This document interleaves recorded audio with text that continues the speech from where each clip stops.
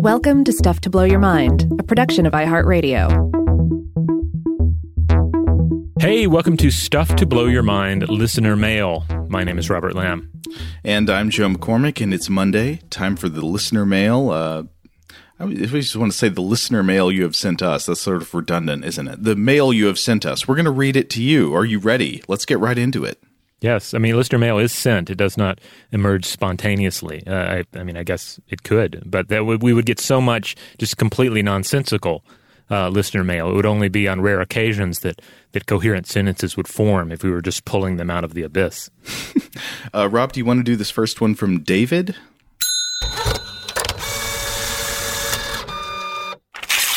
Sure. This one comes to us from David, and this is what David has to say. Hello there, Robert, Joe, and Seth. I am a 6th grade English teacher in North Texas and wanted to thank you guys for providing such great content. Our curriculum in my school district includes a section about science fiction, and we read the terrific short story Key Item by Isaac Asimov. Not to give anything away, but the story is about an all-powerful computer that humans are dependent on, refusing to complete any work until a very human-like key item is added to its programming. Prior to reading this story aloud to my students, I listened to your episode Punish the Machine, and I found that to be a terrific segue to have a discussion with my students about the future and legality of robots. I spoke about the interesting and thought-provoking questions you guys discussed in these episodes and managed to tie it in with the unfortunate incident that involved a Tesla and 2 people who sadly passed away after it drove into a tree. My students were really engaged in the conversation, and they themselves brought up some interesting questions and ideas about how the future involving robots may seem. Anyways, I just once again wanted to thank y'all for the great content y'all have put out, and hopefully I've turned some of my students onto your podcast. Keep up the great work. Sincerely, David. Oh, thanks, David. Well, I'm curious now what questions your students brought up. I want to know where the mind of a younger person goes with this. Yeah. And, I don't remember Key Item. I don't know if I've read that one. I did recently pick up iRobot, and I was just going to read some of it to my son, and we started just on the first one in there, and it starts with like a little girl playing with a robot, and we read that part, but then it switched to like a stereotypical like 1950s dad reading a newspaper. It got kind of boring quick. And then also I realized, I don't know the story. Maybe I skipped this story when I read iRobot back when I was a kid. So maybe I'll just come back and make sure I pick out a really good one to introduce him to Asimov with. I think if that's the first one, I think that the little girl is the young Susan Calvin who grows up to become the robopsychologist. That's right. Yes. Yeah. And I guess I'm just more familiar with the later Susan Calvin stories. I want to make sure that I read a really good one to him. So I may skip around a bit.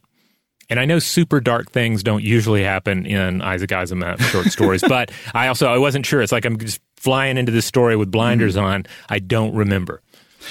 I read those, the iRobot stories when I was pretty young, and I remember getting into them, even though thinking back on them now, they are all very interesting. They're very, I recall, free of extraneous sort of literary detail. They're more, they're sort of tight thought experiments, and they're kind of dry in that sense. Like you're not going to get lots of descriptions of the feast and things like that.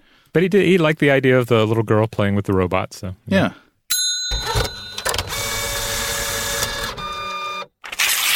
All right. Should I do this next message about Dissolver of Worlds? Let's do it. This is from Brett, who's written in a bunch of times now about chemistry-related topics. Brett says, "Hello, gentlemen. I hope this note finds you are well and enjoying life. Wanted to comment that almost sounds like a threat. I know you didn't mean it that way. Wanted to comment briefly on your recent episode for Dissolver of Worlds, which was great, by the way. As a chemist, we use the phrase to dissolve as a way of using a solvent to break up a solid into its molecular entity. For instance, when you add sugar to coffee, yes, I'm writing this in the morning, the sugar dissolves into the hot aqueous solution. So what does dissolving mean? It refers to the ability of the solvent to break the bonds that form a crystal, so each sugar molecule now is surrounded by the aqueous constituents. Now, when you mentioned acids like HF or hydrofluoric acid, this is a different form of dissolving because something like hydrofluoric acid actually reacts with glass because of the strength of the silicon-fluorine bond, one of the strongest in chemistry. In essence, one is performing a chemical reaction or a chemical transformation because what comes out is different than what was put in. I've mentioned in the past that we use deuterated solvents in order to take an NMR, that's nuclear magnetic resonance, of compounds that we make in order to characterize them, and if the solvent reacted with our compound, then we have a problem. As for a metaphor, dissolver of worlds would be more of how one substance is transformed into another, be it by an idea or physical manipulation, but to simply dissolve would not change the substance at all at the atomic level. As a side note, if you take table salt and dissolve it in water and then let the water evaporate, sometimes you end up with these flat, square crystals that are really cool looking. Yes, I've seen this before, Brett. Sometimes it can make almost unsettling little pyramids that are, like what the tardigrades have built as a monument to the soul of their dead king or something. But anyway, Brett finishes saying, "Thank you again for such great fodder for the mind. Looking forward to hearing your voices again next week. Cheers, Brett."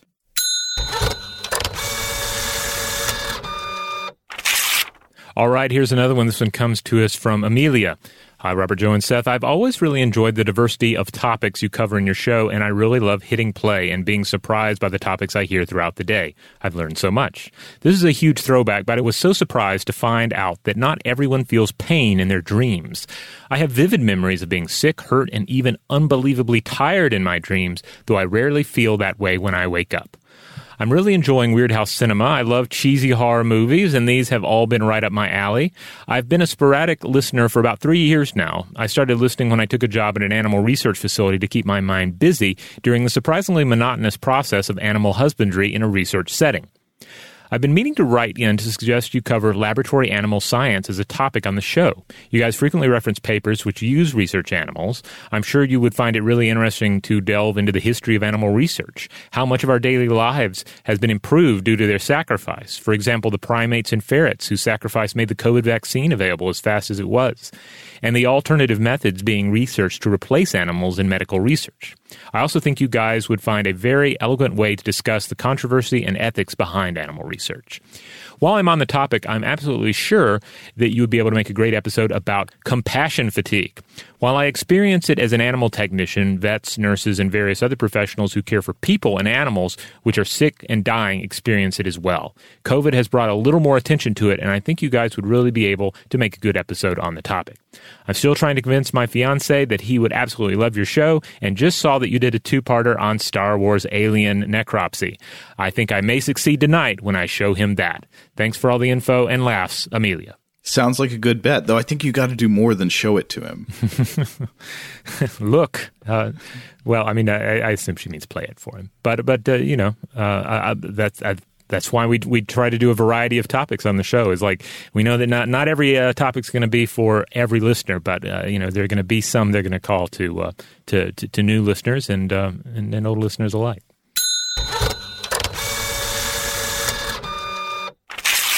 All right, well, we got a few more dealing with the Star Wars episodes. I wonder if you should read these, Rob, because these reference species from things that I have no idea about. Okay. All right, well, here's the first one. This one comes to us from Jeff. Hi, guys. Love the 2-parter on Star Wars alien biology. I have a couple of suggestions for alien species from the Star Trek universe whose biology might make a good discussion topic.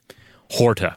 Original series episode Devil in the Dark, a silicon-based life form that secretes acid to dissolve solid rock which it moves through. Every 50,000 years, all Horta die off except for a single Mother Horta who watches over the next generation of eggs. See some obvious biological parallels there. Yeah, and I haven't seen a lot of original Trek. I'm not really an original Trek fan, but I did watch this episode when I was a kid. I think I was staying with my aunt, and I got to like, or maybe not. I don't know. This is one of the rare. There are only a couple of episodes I've seen, and this is one of them. But I probably watched it when I was too young. It was maybe a little too high-minded for like a little kid. But I do remember the creature being interesting. Luckily, the next specimen that Jeff brings up is from Next Generation, which I'm very familiar with. Jeff writes, Trill, introduced on the Next Generation, this species was further fleshed out through the Deep Space Nine character Jadzia Dax. Trill are a joined species consisting of a long-lived slug-like symbiont living inside of a humanoid host body. A symbiont is transferred to a new host whenever the current one dies, preserving the memories of previous lifetimes which the host can draw upon. Hope you find this interesting. Keep up the great work. Jeff.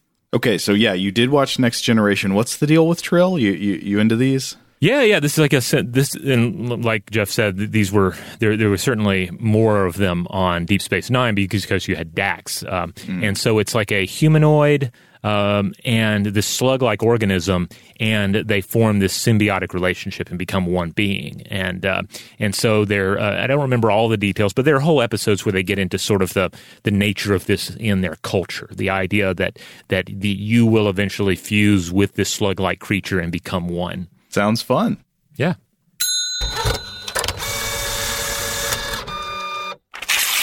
All right, this one deals with, Star Wars Alien Necropsy and Weirdhouse Cinema.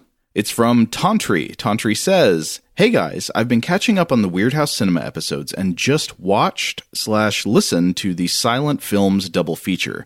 I loved Cinderella particularly. My dad is a Balinese shadow puppeteer, so I've definitely seen Prince Ahmed, but I was unaware of Cinderella. One note, I think the magic tree she keeps talking to is supposed to be a willow tree growing on the grave of her dead mother in the Grimm's version, which is why it's growing in a graveyard, and the birds are kind of extensions of the tree and the soul of the dead mother.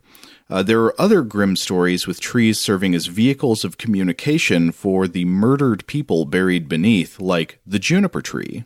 For more Lotte Reiniger-style animation, check out some of the Decemberists' videos, like their video for The Tane and The Bachelor and the Bride. I've actually seen the Decemberists in concert, so sometimes they do very theatrical stuff, and I have not watched these videos yet, but I think I've seen bits of them before, and I think they use this similar style, like silhouette animation, like she did.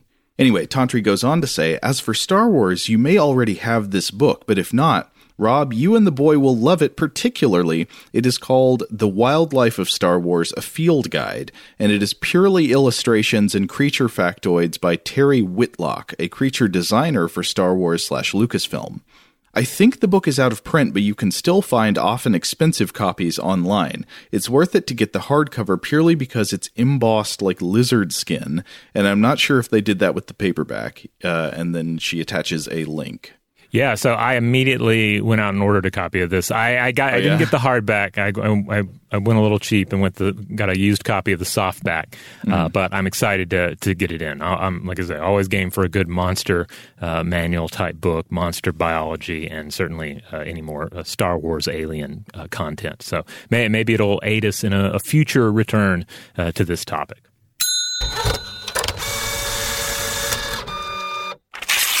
All right, here is another Weirdhouse Cinema response that largely deals with something that we've been, I don't even know if we started talking about this on Weirdhouse Cinema or it is just a conversation that we keep going on listener mail.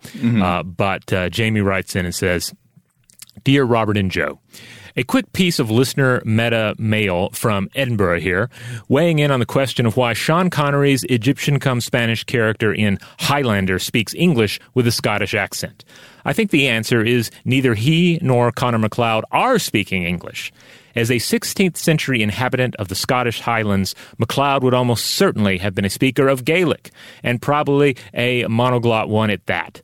Clan chiefs might have sent their sons south to learn English, but Connor, although a warrior, doesn't seem to be that far up the MacLeod hierarchy, and in any case would not have spoken English in normal conversation.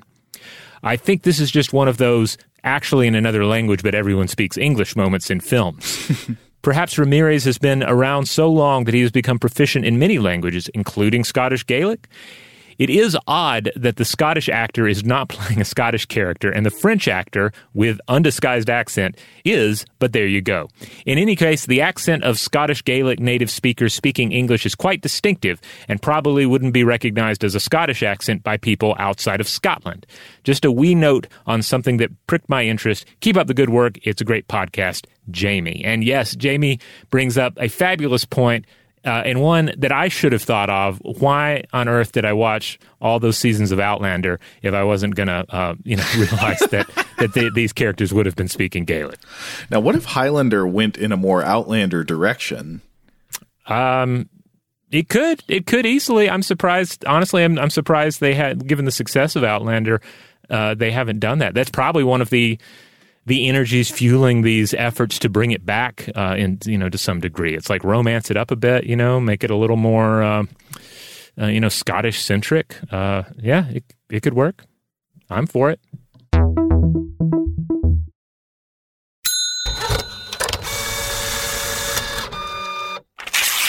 All right, let's see. Maybe we should do together these next couple messages about the Humanoid, the Star Wars ripoff film that we covered. I guess it'll be a couple of weeks ago now.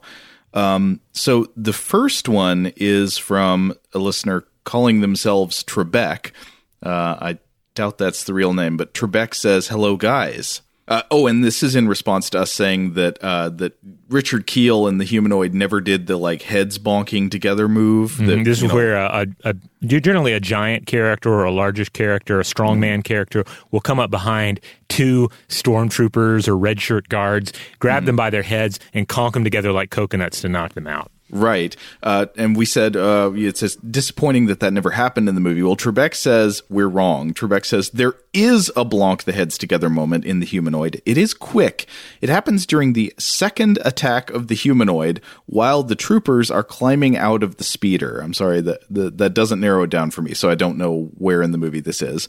But there is a line you can queue up if you can find it. Trebek says it's immediately after the "he's rather irritated, isn't he?" line. Thank you for being awesome, Trebek. Oh no! Thank you for being awesome and pointing this out. Yeah, I must have missed it. I must have been looking down or making a note or checking something on IMDb related to the film. But I'm glad it's in there. I feel like the universe makes sense again. What is wrong with our brains that you and I are both watched the Humanoid making notes? Yeah, it's a select few people have done that. I imagine, at least making notes on the Humanoid, studying this work. Yes, we're operating in a very niche field, I would say.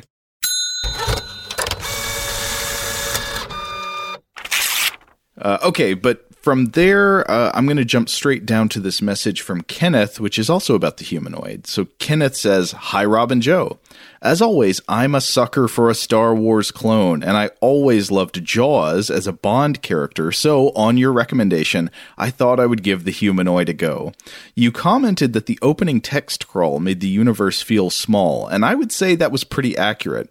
I found it interesting that this followed through into all aspects of the movie." And then we get examples. When the budget Star Destroyer passes slowly over the camera, they were trying to convey the same epic scale as Lucas, but later when Graal's ship is landing on planet Nixon, you can see that it's only meant to be about 50 meters long.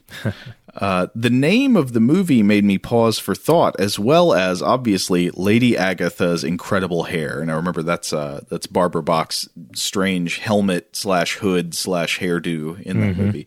It was kind of hard to tell which of the three it was. Now, regarding the name, the Humanoid, Kenneth says, "It occurred to me that the term humanoid normally describes a creature that shares our general body form. It's normally used to find what's most familiar about an alien. However, if Golob was originally human, then his transformation left him as human in form only. To become the humanoid was actually to diminish him." I think that's right. My second thought was about that hairdo. I think Barbara Bach's character was meant to look like a snake. Oh. If you imagine a hooded viper or a cobra with its head down, ready to strike, it looks very much like her coiffure. This perhaps tracks with the, quote, fangs in the life goo draining plastic maiden device. Remember, she was like a space battery. She was like sucking the life force out of the local space peasants. Yeah, she needs to fix every day, otherwise she'll age minutes or centuries at a time. Right. But Kenneth also points out that the lower half of her costume has a scale-like pattern on the fabric. So I think you're onto something here, Kenneth. I think that went right over my head. Yeah, it totally makes sense now. Now, after this, Kenneth attaches a recommendation that has already been suggested for Weirdhouse Cinema, and we've already talked about, so I'm not going to go into too much detail, but Kenneth is like, hey, do Lair of the White Worm, and I'm saying, Kenneth, we've already talked about we're going to do Lair of the White Worm. We love Lair of the White Worm. Yes, yeah, it's on the list. A lot of films on the list. And hey, we heard from another listener who has a film to put on the list. And I don't think this one was currently on said list. From Colm. Hey guys, greetings from Dublin, Ireland. First time contacting you after many years of listening to your excellent podcast. Just came across a film while browsing the web that you might consider for Weirdhouse Cinema. It's called Slugs and was released in 1988 according to IMDb. I have not seen it myself, but if you take one look at the poster attached, and I hope you will agree, it looks like a great candidate. On a separate note, I would love if you did an episode on lighthouses. I've always loved them, and I know it is a topic you both could easily do a few episodes on, as there would be so much to talk about. Anyway, keep up the great work. All the best from Colm, a.k.a. Synthetic Flesh. Synthetic Flesh. Wait, we've had a listener adopt the moniker Synthetic Flesh? Is Colm asking his friends and family to call him Synthetic Flesh now? I don't know. Go for it. Go for it. Anything that injects it into popular usage. So Slugs, 1988. This is a film that I have seen parts of, and you have perhaps seen the whole thing. I think so. So first major note, this is actually directed by Juan Piquer Simón, or Simon with an accent over the second O. I guess that'd be Simone. The director of none other than Pod People, the immortal classic, the film that gave us Hear the Engines Roll Now, or Flying Idiot Over Trout. Control Now. Yeah. Idiot Control Now. All I Want to Feel is the Wind in My Eyes. Mm-hmm. Yeah. Yeah, that great movie. Yeah. But classic MST episode. I think I actually watched this movie way back when we used to do a thing where we did some live video streaming when the company was trying to experiment with that. That didn't really go much of anywhere, but we tried to have fun with it by talking about trailers for. It was sort of a precursor of Weirdhouse Cinema, but not as fully formed, because we were trying to just sort of like live stream talking about trailers for movies that were related to episodes we had recently done. And so I think you and Christian had done an episode about gastropods, so we ended up talking about like slug and snail movies, and I watched Slugs, or at least watched part of Slugs. It's it doesn't take much to imagine what it's about. It is about people getting attacked by slugs. One of the weirdest things about this is, okay, that sounds like a standard creature B horror movie. This is actually based on a novel. That's I don't know. You wouldn't imagine a novel needed as a foundation for this kind of film. I used to be somewhat grossed out by slugs, and I think this was the reason that I definitely didn't watch it in full for that. Also, we weren't in the habit of everyone watching every film, because we were trying to like shoehorn 3 or 4 movie discussions into a single like 20-minute video or something. It was it was a bit much. But I remember seeing a trailer for this one on VHS when I was a kid, and it frightened me because there's a scene where they're climbing on the toilet. And so I think for years, even today, there's like a part of me that insists that I check for slugs on the toilet before I make use of a toilet, because I feel like that movie taught me that there was always going to be a chance. What would happen if the slugs got you? I mean, the slugs wouldn't get you. That's the thing. I don't think they're really interested in you. But that's why it's so ludicrous, right? Like it's something that some of us are repulsed by. We can find slugs repulsive, which isn't completely fair. Slugs do good work. They're decomposers. You know, we need them.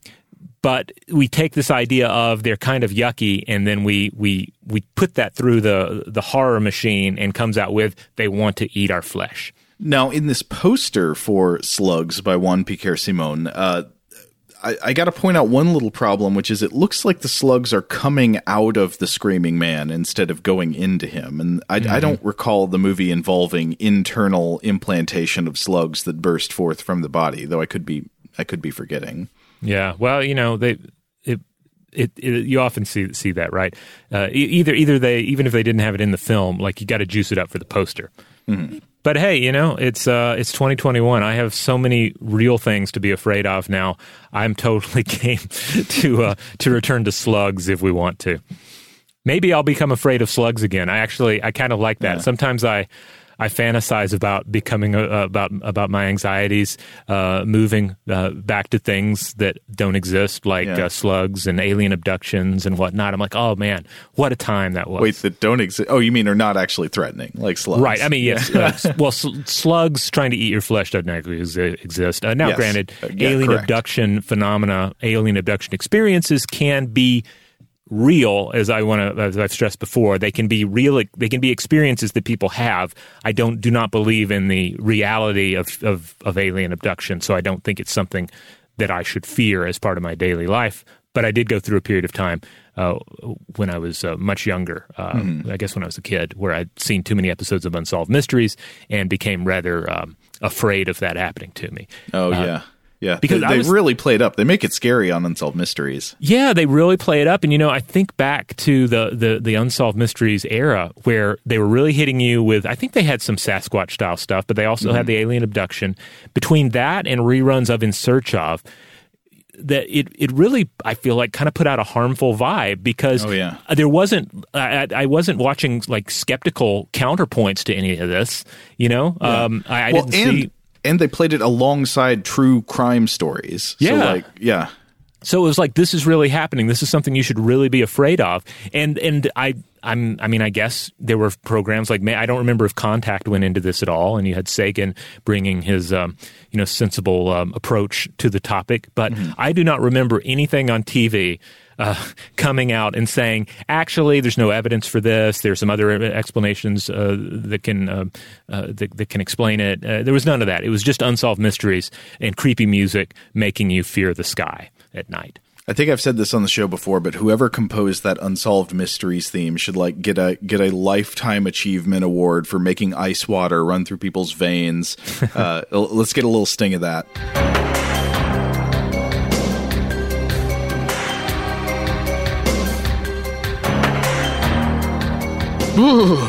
Yeah, it's creepy. Too creepy.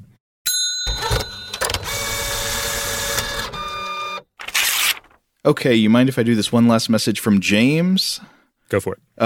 This is a result of, we've had several back and forths with James now after having read his messages on previous episodes.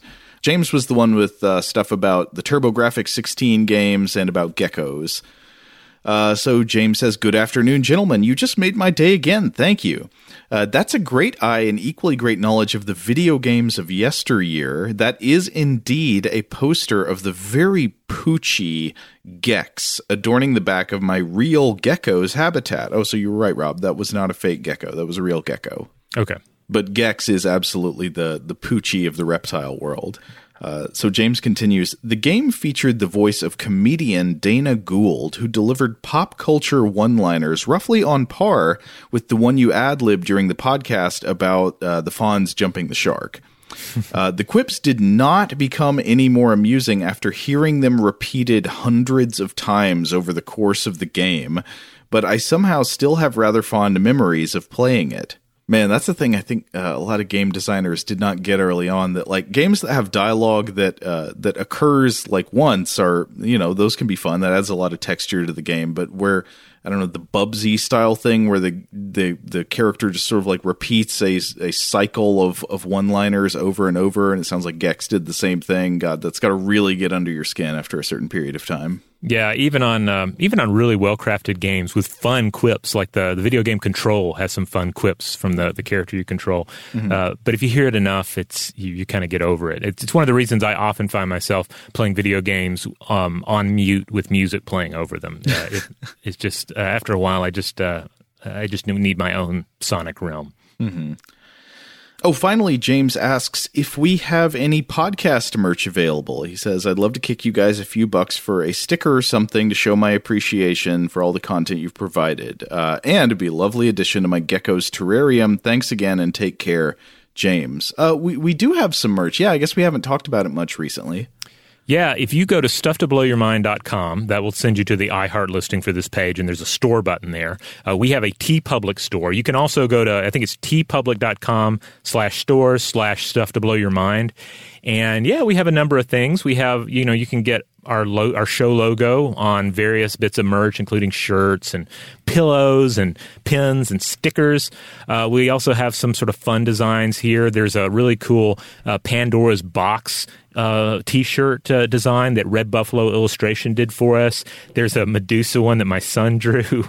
We also have some that I think are legitimately nifty T-shirts, and hopefully in the very near future we're going to be able to add some Weird House Cinema merch in there as well. Oh, cool! Yeah, I actually wear our Sphere Catastrophique shirt a good bit. Oh, cool. My son has the Scug King of the Rats shirt as well as the Squirrels Are Not What They Seem shirt. So he wears those a lot. Those are a lot of fun. Oh, the Scug shirt is a good one too. That's like a squirrel death metal cover. Yeah. Death metal occult death metal occult squirrel. Yeah. So, check that out if you're interested in picking up a little merch. We mostly do it. Really, the merch is mostly for fun. So we should mention it more often so that people who want to do that can do it. All right, we're going to go ahead and have Carney the Mailbot close it off there, but we have more listener mail to get to in the future. More listener mail is going to come in, and certainly send it in. If you have responses to anything we discussed here, do you have further thoughts on Sean Connery's accent in Highlander? We would, of course, love to hear it. New episodes you want to hear, topic suggestions, corrections, added insight from your life, your research, your world. Send it on in. And in the meantime, if you want to listen to other episodes of, Stuff to Blow Your Mind listener mail, that comes out on Mondays. Core episodes of Stuff to Blow Your Mind on Tuesdays and Thursdays. Wednesdays, we throw in The Artifact, a nice little short form bit of information. And on Fridays, that's Weird House Cinema. That's our time to just talk about a weird movie at length. Huge thanks, as always, to our excellent audio producer, Seth Nicholas Johnson. If you would like to get in touch with us with feedback on this episode or any other, to suggest a topic for the future, or just to say hello, you can email us at contact@stufftoblowyourmind.com.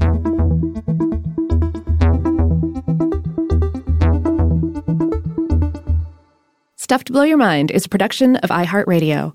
For more podcasts from iHeartRadio, visit the iHeartRadio app, Apple Podcasts, or wherever you listen to your favorite shows.